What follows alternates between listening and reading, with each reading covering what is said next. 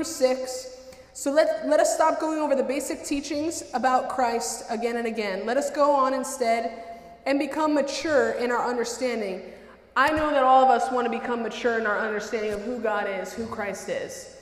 And so surely we don't need to start again from the fundamental importance of. Now, who remembers, if you were here the last 3 weeks, this is week number 3, the last 2 weeks, who remembers the first thing that we need to know, the basics about Christ? The first things that we need to do is right there in the verse. We're in verse number 1 of Hebrews chapter 6. Surely we don't need to start again with the fundamental importance of repenting from evil deeds. Who remembers what repent means? To ask for forgiveness. What else does repent mean? What does repent mean? To turn away from sin. To turn away, the exact opposite direction from sin. The exact opposite direction. The Bible says that whatever is not done in faith is sin. So if it is not done because you have faith in God, turn the other way. So unwholesome talk, making fun of your friend, bullying them, making them feel horrible about themselves, talking back to your parents, talking back to your teachers, not submitting to authority, drinking, getting high, doing drugs, going to that party, sexual immorality, anything that is sexual outside of marriage between a man and a woman. Come on, everybody. Those types of things are evil deeds that if you want to have a relationship with God, number 101, the 2 plus 2 of a relationship with God is repent. Everybody say repent. You turn away from your evil deeds. You go in the opposite direction. Jesus said, repent, for the kingdom of heaven is at hand. He didn't say, you know what? I want you to cry at an altar and make a good show for everybody, but then you could go back and do whatever you want. He said, repent. Everybody say repent. Repent from the evil deeds. Number 2 was put your faith in God. How are we saved? How are we forgiven of our sins? Does anybody know? Oh, come on. Say it again. Knowing that Jesus died on the cross for us, is it because of our good works that we can be forgiven of our sins? Can we be forgiven of our sins because we're so good? No. How are we forgiven of our sins? The blood of Jesus. By putting our faith in God. That's number 2 of the basics about Jesus. Number 3 was what? What was last week? What did we talk about? Say it again. Baptisms. What were the 2 baptisms? In water and fire. So once we come to know Jesus as our Lord and Savior, you get baptized in water. I know this is a lot of information, guys, but this is a summary, okay? We're going to get to tonight's topic. So you get baptized in water as a symbolism that you're dead to the old life. You get like dunked in a bathtub, okay? You're dead to the old life, and you come back to life just like Jesus raised from the dead, okay? You also get baptized in fire, which is the power of the Holy Spirit. And several of the kids who were here last week got filled with the power of the Holy Spirit. Isn't that awesome? These are the basics. You don't have to be spiritually elite to be touched by the power of God.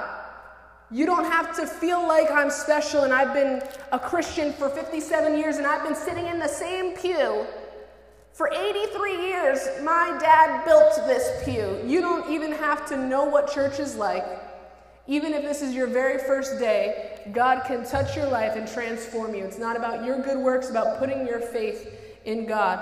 Number 4, what we learned last week, the laying on of hands. We laid hands on Jonah. The Bible says if you lay hands on people, the sick, they will recover. And God demonstrated his power last week by healing somebody of a concussion. Isn't that incredible? Say the Bible is real. Say God is real. He's not just real for Jonah, he's real for you, amen? All right, the last 2, let me read the Bible verses. Surely we don't need to start again with the fundamental importance of repenting from evil deeds, putting our faith in God. You don't need further instructions about baptisms, the laying on of hands, and here are our final 2 in our series. the resurrection of the dead, and eternal judgment. Everybody say the resurrection of the dead. Do you know that you are a spiritual being? You are spiritual. Whether you, some people say like, oh, they're so spiritual. Guess what? We are all spiritual. Whether you go to church or whether you don't go to church, you are actually a spirit. Everybody say, I'm a spirit. You are a spirit and you have a body. So your body is not necessarily you, it's your tent. The Bible says it's your temple. So you live in your body, but your body is not just you. Your spirit is you. Okay, does that make sense, or is it like really confusing? If you're confused, you can lift your hand. I can explain it a little bit more. So your spirit is living in your... Karina's explaining it. Karina's like, listen, your body's the house, and you live in your body. So you're like, your spirit is like in the house. Okay, get it? You got it? Karina's explaining it up here. So your spirit is you, and your spirit is eternal. Your spirit is eternal. Do you know how? Because God breathed the breath of life into you. So no matter what, your spirit will either live forever in heaven or it's going to die forever in hell. There is a resurrection of the dead. The Bible says that all our bodies will be raised from the dead if we've died, or when Christ comes back, we'll be raised to him. So we're going to turn to John chapter 5. That's in the New Testament, Matthew, Mark, Luke, John, chapter 5, verses 25 through 29.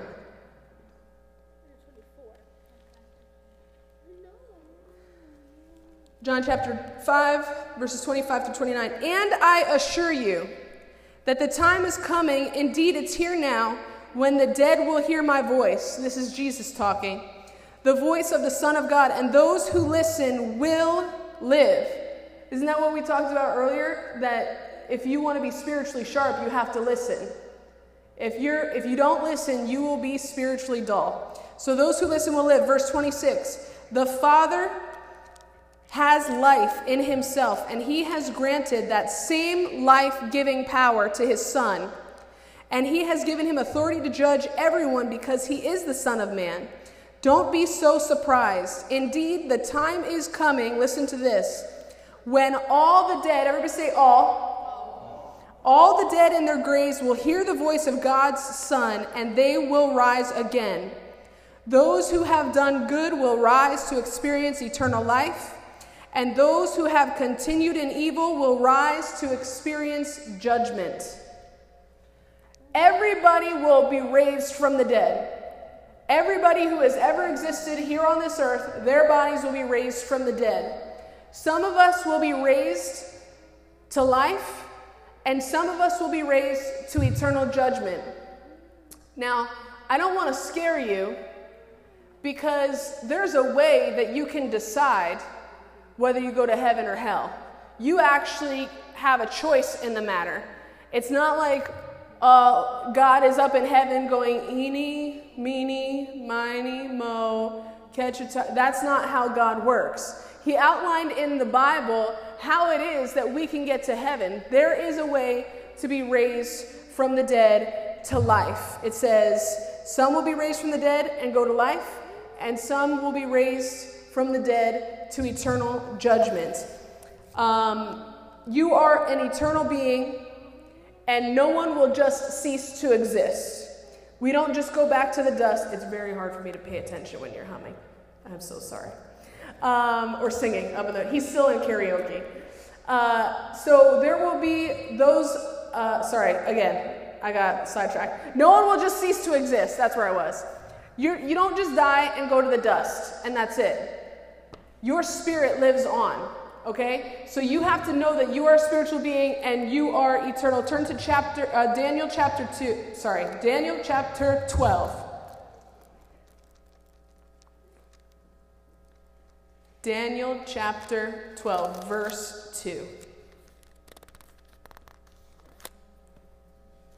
Everybody say resurrection of the dead. Daniel chapter 12, verse 2. Many of those whose bodies lie dead and buried will rise up, some to everlasting life, and some to shame and everlasting disgrace. Again, this is showing us that everybody that has ever died will be raised from the dead. Some will go to everlasting life, some to everlasting disgrace. Now, finally, in our series, the sixth basic teaching about Christ is eternal judgment. Everybody say eternal judgment. Okay, that sounds like a very light Wednesday night topic, doesn't it? Eternal judgment. Let's just talk about eternal judgment tonight. But we have to keep in mind, this is a basic teaching. Do you know why it's a basic teaching? Because we have to live knowing that one day we will die and we will face God.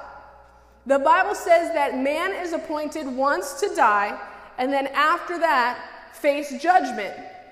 So I've always said to the youth group that you don't actually get to pick, well, I'm just not going to go to Judgment Day. I don't believe in that stuff, so I'm not going to go. No, you are going to be there. Every single one of us is going to stand before God on Judgment Day, and we will give an account for our life. There is eternal judgment. And what decides whether we go to heaven or hell is so very simple. If you have that question, please don't feel bad about yourself, because even the disciples of Jesus, like the people who really knew about Jesus, the people who had the in, like they were tight with Jesus, they went to Jesus and said, Master, what are the works that I have to do to get to heaven? Have any of you ever wondered that before? What do I have to do to earn my spot to get to heaven? Because I don't want to go to hell. I've heard it's a bad place. So what are the works that I have to do? The disciples of Jesus, they were tight with Jesus. They had the same exact question. And do you know what Jesus answered them? He said, the works that you must do is believe. I know it sounds so simple, but that's the grace of God. That is the goodness of God. You don't have to jump through hoops. You don't have to be perfect. The Bible says that all have sinned and fall short of the glory of God. All of us.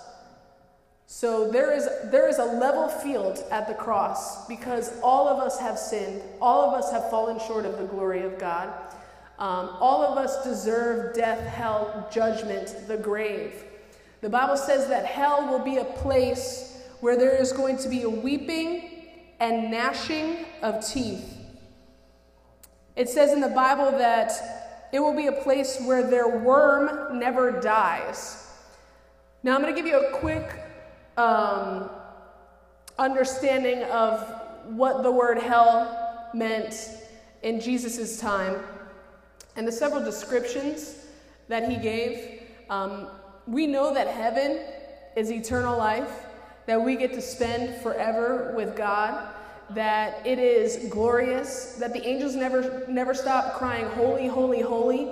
I heard one preacher say the reason why they never stop singing holy, holy, holy is because it's almost like there's a new level of the holiness of God. Every single time they're like, oh man, you're so holy. Then all of a sudden they're like, wow, you're really holy. Then it's like, oh wow, you're really holy. Think about Christmas, when you get a gift and it was the gift that you really wanted, and you open it and you're like, that's what I wanted. But then you also get the gift that you wanted but you never expected because you don't deserve it. We all know, you don't deserve it. But you got that gift that you wanted but you knew you weren't going to get because you don't deserve it, but you got it, and then you're like, wow, that's really awesome. That's what the angels, they're going, holy, holy, holy is the Lord God Almighty. They never stop singing holy. We will have pleasures forevermore with God our Father. Think of your best day here on the earth. It is so exponentially better. You cannot even ask, think, or imagine all of the better that heaven is. But I want to give you a view of hell, because how many of you guys know in our culture of today, nobody does anything wrong. There's no right or wrong. It's whatever you think, whatever you feel. That's what the world is teaching you. I'm here to tell you that there is a standard still. God's standard, the Word of God, is still the holy standard that we have to live up to. And you can't live up to it on your own. You have to receive forgiveness by the blood of Jesus Christ and walk it out through the empowerment of the Holy Spirit. There is still a hell. People don't want to say that nowadays. There's so many Christians that deny that hell even exists. They think it's some kind of literary place. Jesus was just like, it was symbolism. No, hell is a real place. And if you don't receive Jesus Christ as your Lord and Savior, the sins that you've committed, they're still on your head. So let me read this to you. Jerusalem's ancient garbage dump called Gehenna. Can everybody say Gehenna? Have you ever passed a trash dump? Have you ever passed garbage that's been sitting outside on a hot day? Like piles of garbage. Some of that's what your bedroom is like right now. Clean your rooms. Okay, anyway. This dump was on the south side of Jerusalem. Okay, they said south side and they got me there. I was like, okay, this has got to be bad. Okay, never mind. Okay, you guys, it's not funny to you guys. Never mind. In the Old Testament times, children had been sacrificed to idols there. So they were killing their children there. This was an evil place. It was disgusting. It was a garbage dump and they were killing their kids. Everybody say evil. Evil. I read in the Bible. I heard that happened. In Jesus' day, it was a place with burning with constant fires to try to consume the waste that was thrown there. The material burned there included everything from household trash to animal carcasses to convicted criminals. Needless to say, the Jews considered Gehenna a cursed place of impurity and uncleanness. The word translated hell is the Greek word for Gehenna, which comes from the Hebrew name for a place called the Valley of Hinnom. Jesus uses this place to paint a vivid image of what hell is like. Now, we don't have Gehenna, but I don't know if any of you have seen maybe pictures of the gas chambers during the Holocaust when they were killing the Jews, and there were just piles and piles of dead bodies swarming with flies and maggots. Death has a different kind of smell. I know because I have dead mice in my walls, but moving right along. Like 15 of them I pulled out the one time. I know it's disgusting, but death has a different kind of smell. If you've been around a dead body of any kind, please don't tell me if you have, because it's under the blood if you've been redeemed for a long time. But death has a different kind of smell. There's worms, maggots. The Bible says in hell their worm will never die.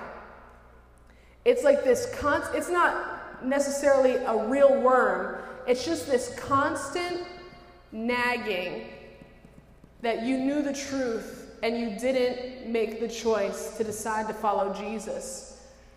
The Bible says there will be weeping and gnashing of teeth, that their worm will never die, that it's a fire that is never quenched. And think of this, you are a spiritual being. So this is not just a one moment and you're done. This is forever torment. Forever. And listen, you get to decide. That's what Jesus said. He said, I want you to count the cost. I want you to make an educated decision as to whether or not it's worth it for you to receive the life of Jesus and really live this abundant life. Ask him for forgiveness of sins, believe that he died for you, and live this abundant life and go to heaven. Or if you want to live your own way and go to hell, you get to make this spiritual decision. The Bible says, I give you today the choice between life and death. Oh, that you would choose life. He says, I want you to choose life, but it's your decision. Everybody say, it's my decision.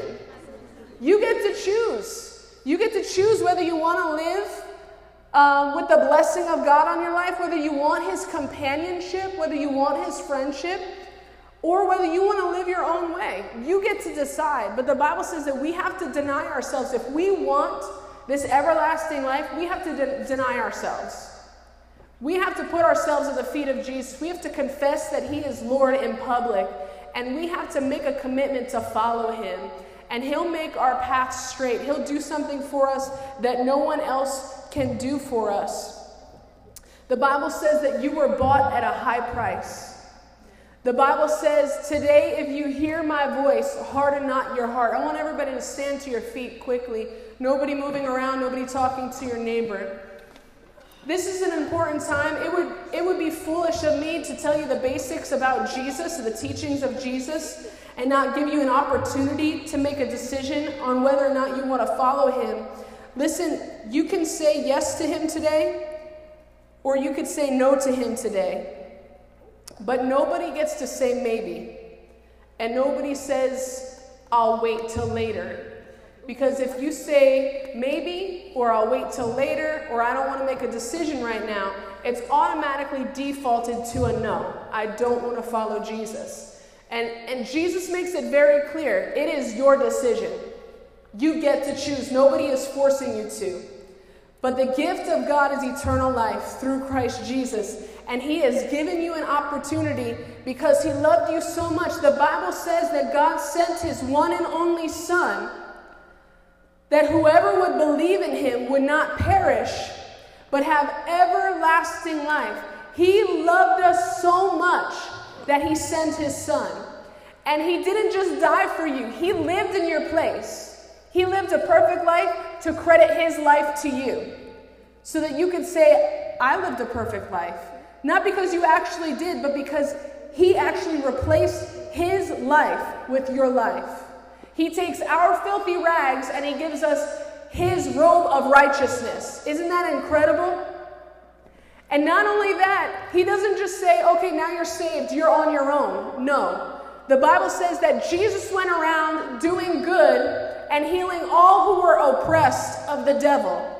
So if you struggle with sickness in your body, if you struggle with depression, if you struggle with anxiety, if you struggle with fear, if you struggle with insecurity, if you feel like you're weak, or maybe you have issues at school, you have issues in your home, you feel like you're stupid, I don't care what it is. The reason why Jesus came wasn't just to give you eternal life that starts when you die. Your eternal life starts now. Amen? I want everybody to close your eyes and bow your heads. I pray that I've given you an adequate representation of what the Word of God says and why Jesus came for us. I pray that I gave you an adequate representation of the good news of Jesus Christ. Just hold on one moment and close your eyes and bow your heads.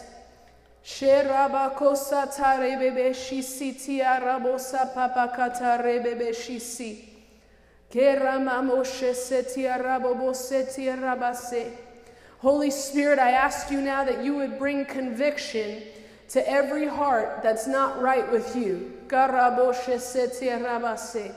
My words can only do so much from my mouth, but I know that your word pierces like a spear to people's hearts, the innermost parts of their hearts. Holy Spirit, go where no man can go and touch the hearts of everyone who's here tonight.